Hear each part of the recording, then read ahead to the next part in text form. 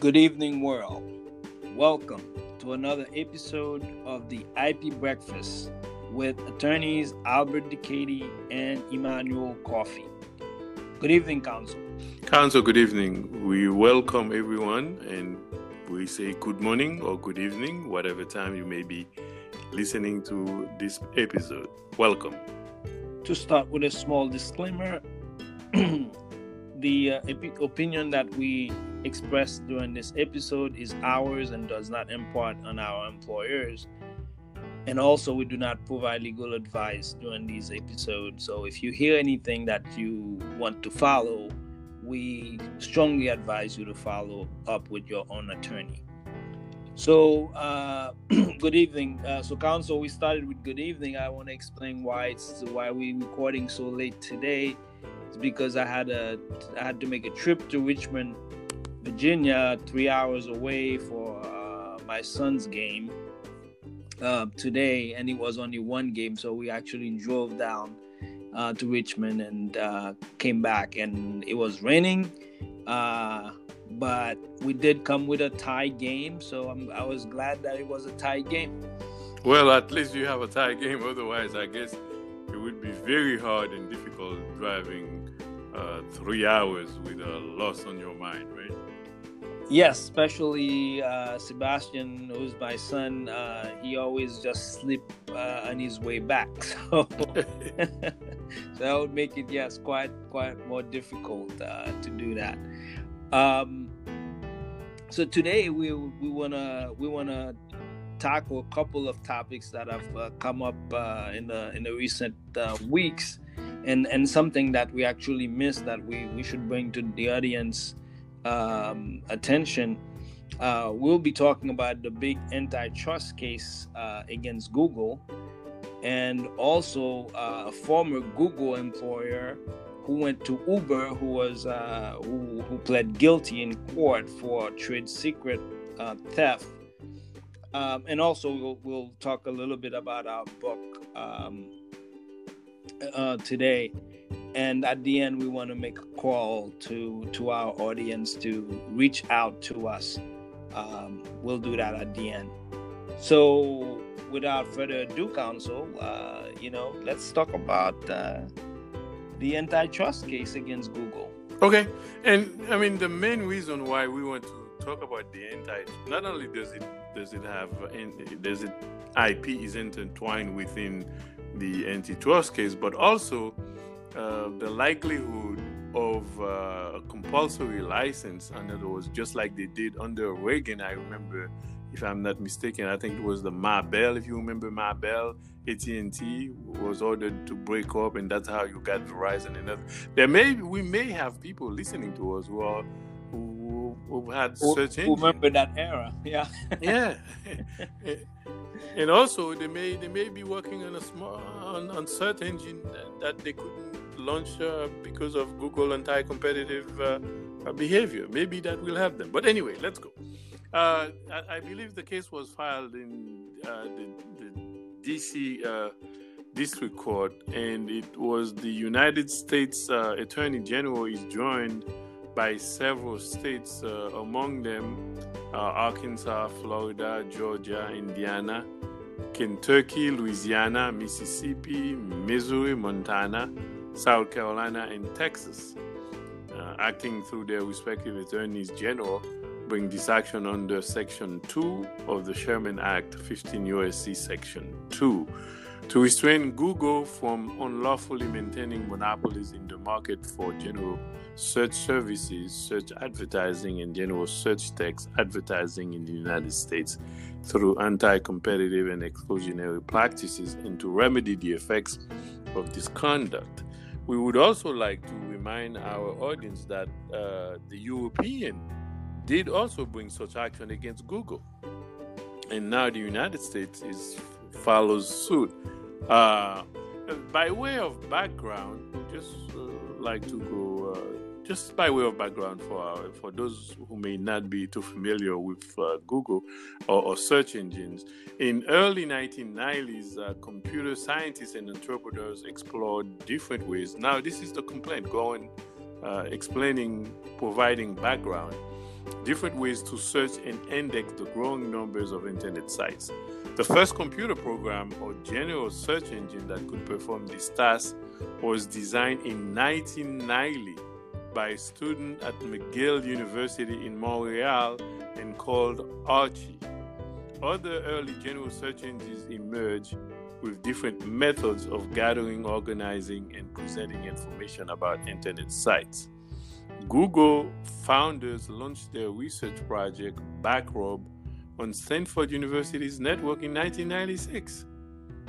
So they had an idea and they acted on it, and today they own the search engine market, which is I think which is valued at about $1 trillion. That's what the complaint says, that the market that Google search engine is valued at about $1 trillion. With I'm going to just quote a piece of the action from the complaint here.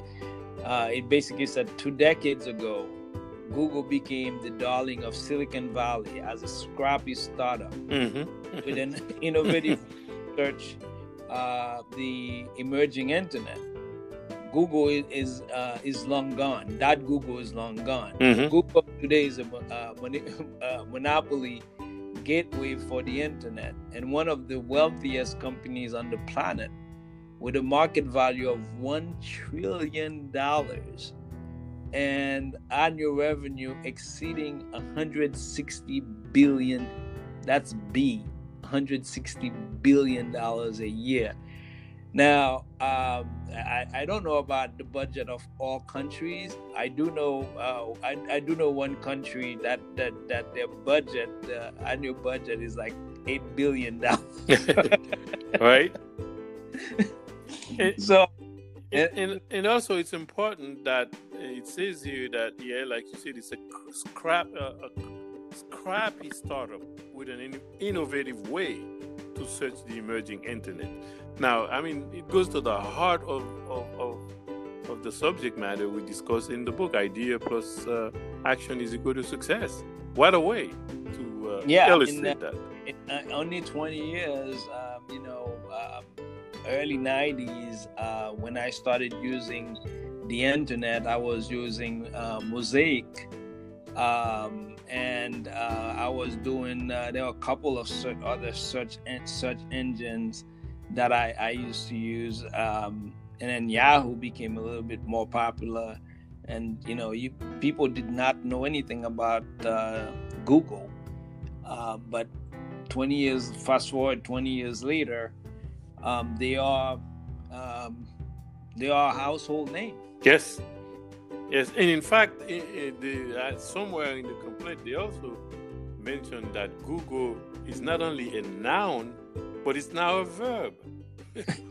Yeah, you can please Google this. Yeah, just Google this, right? So it is so commonplace that it is now a verb in our lexicon. So that's really what happens when you have an idea and then you act on it. You protect your idea, by the way, via trade secret, via the patents, via any and all of those intellectual properties. Oh yeah, and I'm pretty sure. I mean, this is again an antitrust case, so they're not going to talk about the number of patents that Google owns, and but I'm pretty sure they own quite a few patents. Right, and also as we all know, they now also own or developed, I should say, the Android operating system, right? Well, Google is into anything. They're big into AI as well. They have a little module called Google, which you can actually ask Google to search things for you in the internet. They have their own Android. They have quite a few things aside from the search engine, but I think it's the search engine that is at the core of this antitrust and the way they actually use it in practice business. Right. And we may mention in passing that antitrust in the U.S. is really very narrow when it comes in a case like this. When it's very egregious, is really when they do take action when they believe that the welfare of society, in other words, the consumer at large, does not benefit from the behavior of monopolists like Google. Then the regulators will step in and take action. Unlike Europe, where it's a lot more liberal in terms of when they bring antitrust actions. Yeah, and we must say this is a complaint. This is not any decision. So this is a complaint that is filed. Whether a court will actually find that the alleged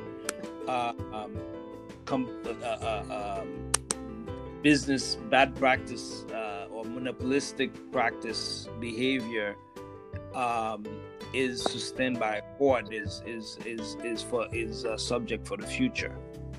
Right. In other words, yeah, right, exactly. This is just allegations, which, if proven, then that remains to be seen. The proven part. So far, the government that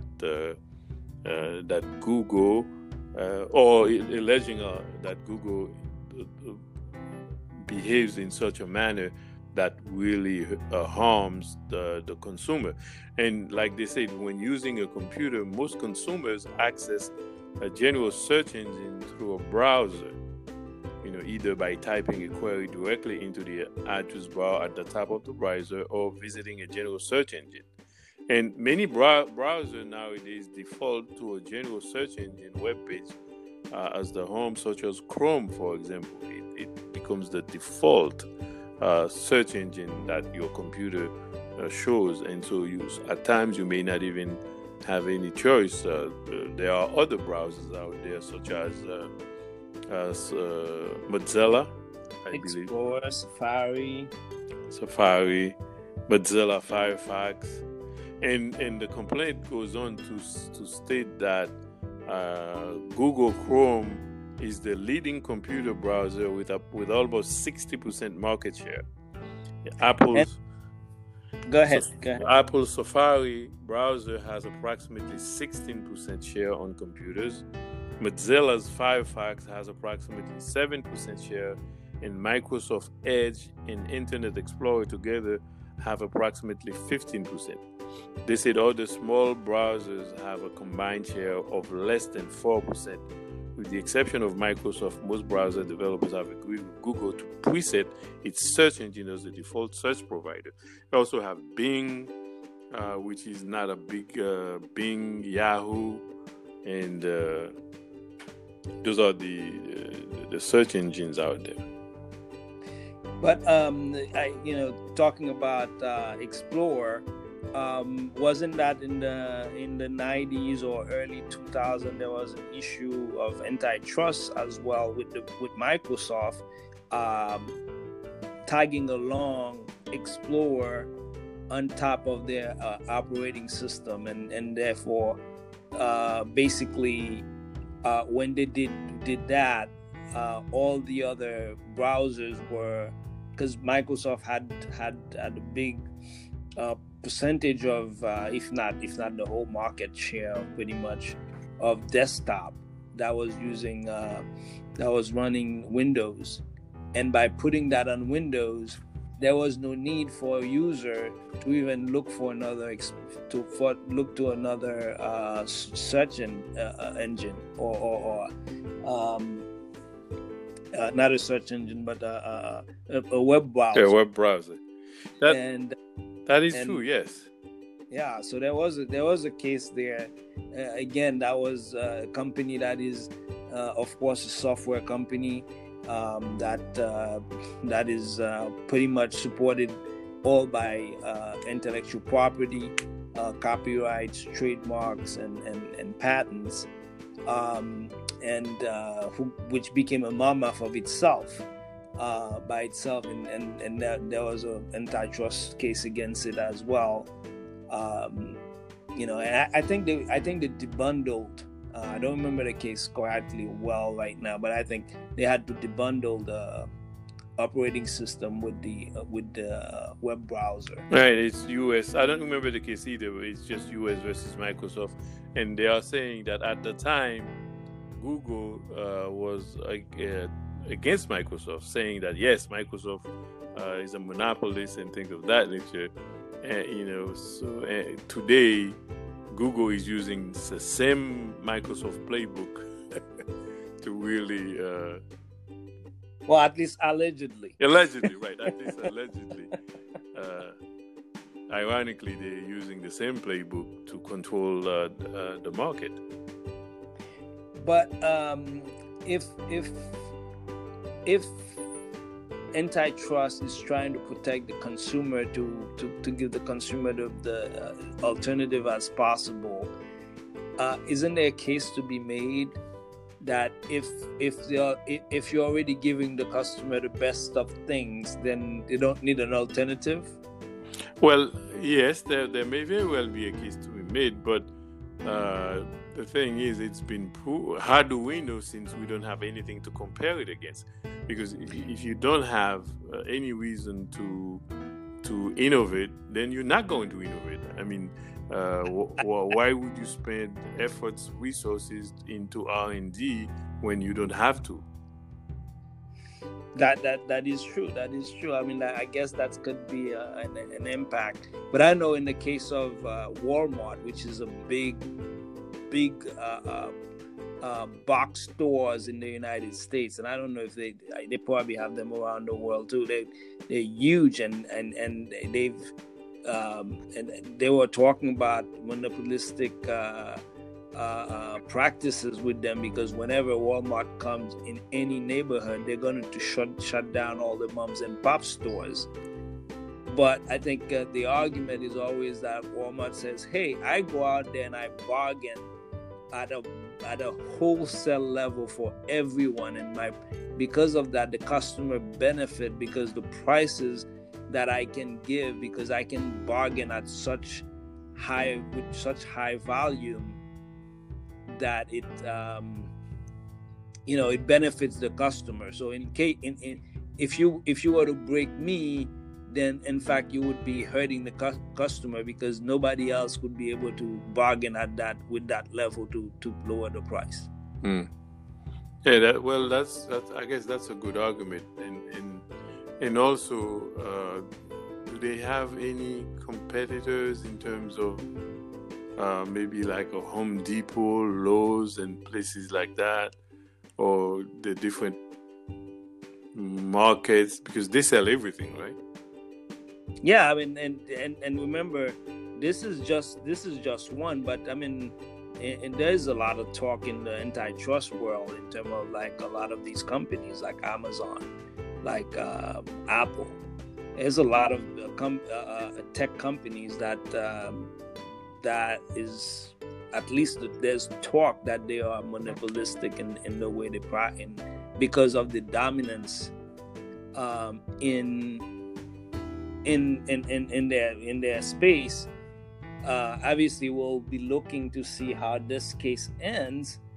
We're not getting into all the details of how exactly the attorneys who filed this case try to explain how the Google is practicing monopoly. But this case will be telling, and see how this is coming, because there's a lot of other companies that are some way cornered the market in a particular way, and they buy any companies that are competitors. So this is kind of the scheme of how things are working in this world right now. But we'll see how the development of this case is. Right. Well, that's a good point. You have, for example, one of those so-called quote-unquote tech giant is Facebook.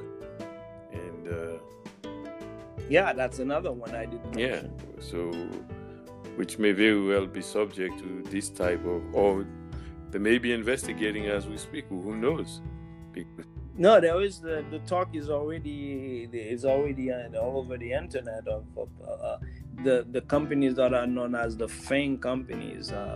Facebook, Amazon, I think Netflix, Google. So a lot of these companies are looked as like, they are too big. And so we'll see how this develop. We wanted to bring that to the audience today, and hopefully they find it interesting. And there's some underlining IP stuff, because those companies are pretty much all IP, and with software pretty much that's running everything. Yes. And protecting intellectual property. Their name is their trademarks, and they all have copyrights and some trade secrets. And right? some trade secrets, right? And in a case that we wanted to bring your attention to as well is, there's a case where a former Uber executive was sentenced to 18 months in jail for trade secret theft from Google. So this person, Anthony Levandowski, he was an employee of Google, and he left Google to become an executive with Uber. And before he left, he downloaded software regarding the self-driving cars, and there were about 33 counts on trade secret theft. He did plead guilty to one count, and he was sentenced to 18 months in jail. Also ordered to pay $95,000 in fines, and had to pay $750,499 in restitution to Google. So there you have it. When it comes to IP, so it has consequences. So in this case, it was a trade secret, and that carries criminal penalty with it. So all of you out there with trade secret, or who are thinking about how to protect your trade secret, so this gives you reason why you should put in place the policies required to effectuate an effective protection via trade secret. In that case, we would say if you are a company owner, you definitely want to keep your trade secret and have policies and have people sign agreements that says you own their property. And if you are an engineer and you're working somewhere, be careful what you sign on before you go to the company, because often you are signing in you may be so happy that you got a job and you just sign, but you are also signing away your IP rights to the company. That may be something you want to do. That may be something you do not want to do. So you want to read those papers, and certainly if you are leaving a company, I guess the lesson here: do not download. Do not download things that you know that the company was working on and taking it to another company. Especially in the U.S., the law does have teeth, and in this case, it cost the gentleman close to $1 million and 18 months in jail. And by the way, in some big corporations, that's one way to know that you're on your way out, is because before all of a sudden you denied access to servers, to VPNs and everything else. So or maybe he was an executive, so he still had access to all of this. Well, they didn't say if he was an executive to Google. but he left Google and became an executive with Uber. Yeah, so I guess he knew he was leaving. I don't know those details how he decided that he was going to download stuff, but yeah, I do have a master's in information system from GW, George Washington University, and when we were doing this program, I remember this professor always was adamant about if you're firing somebody in your IT department, you do not let them know, and the way you fire them is to call them in the office, and 2 security guards are already there waiting for them, and tell them that they can leave, and you'll send them their stuff. You don't give them access to anything after you give them that bad news, because I guess that's also to protect from people stealing intellectual property, but also for if somebody has access to your network, then they can put some malware in it before they leave. Yeah, it can be very destructive, and especially nowadays when everything is on some kind of a server, be it on the cloud or somewhere. But exactly. Yeah. So again, here is another example of how IP is dominating the world, and how important that IP is for companies, and they can give you the edge in the market that you need, and in the case of Google, IP made it from a scrappy startup company. Of course, it had an innovative way of searching the web, to a $1 trillion company, one of the first $1 trillion companies, which makes about $160 billion a year, which thwart most countries. Right. GDP. Now I know time is flying by, but I would also like to say one point or one lesson we can learn is that from this is that there were other search engines out there at the time. So that didn't discourage Google, because they believe in their own innovative ideas, and they proceed there. They didn't stop. They didn't say, well, there are other search engines. Why should we or why should we spend time, resources to build another search engine, because there are others out there? No, they believed in their ideas, and now we know. Yeah, and this is what we talk about in the book, is that everybody has a different way of thinking.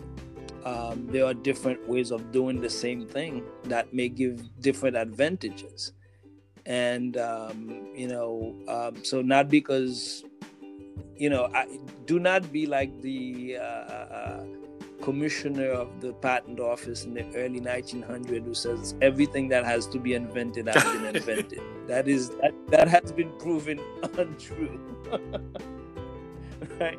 So and innovate, like you said, innovative, right? You are innovating, you are changing, you are making things better, you are solving the problem a different way. Maybe it gives particular advantages, and maybe it makes things faster, maybe it makes things it uses less battery, I don't know, but you know about your ideas and how you see something that's not working, or you want it to work a certain way, and you're like, if only it worked that way. That may be your big idea, and you should follow through.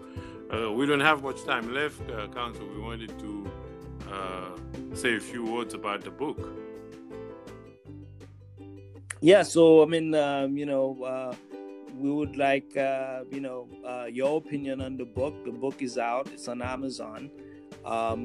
Please order a copy and give us some feedback on the book. I think it's it's selling well.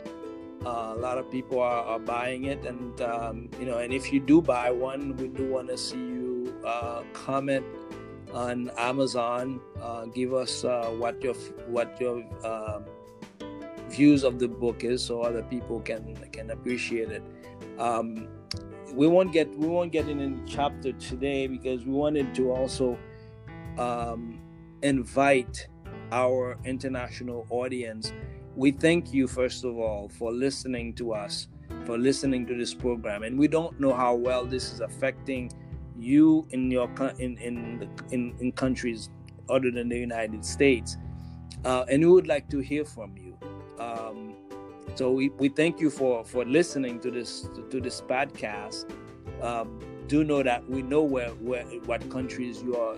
I don't want to name a particular country, but we have been listening to over 50 countries, and every day we are gaining more countries. How is IP in your country? Would you like to become a guest in our program and tell us about IP in your country? Tell us what this information is doing for you, or you think also give a suggestion on what would you like to hear. So we really hope that we will hear from you. Again, I'm Albert Dicady, and you can find me on Twitter at ADECADY. Yes, I'm Emmanuel Coffey. You can find me on Coffey Law LLC, COFF at Coffey Law, COFFY LAW LLC, and we hope you spent a good half an hour. Well, they can also find us, counsel, both of us, by writing an email to the value of your ideas at Gmail. Yeah, that's correct. The value, which is the title of the book, the value of your ideas at gmail.com. Or you can also check us out on LinkedIn. Yeah, you can find us there. You can also check coffeelaw.com. It's www.coffeelaw.com. And we hope to see you next time. Until then, be well. Ciao now. Bye-bye.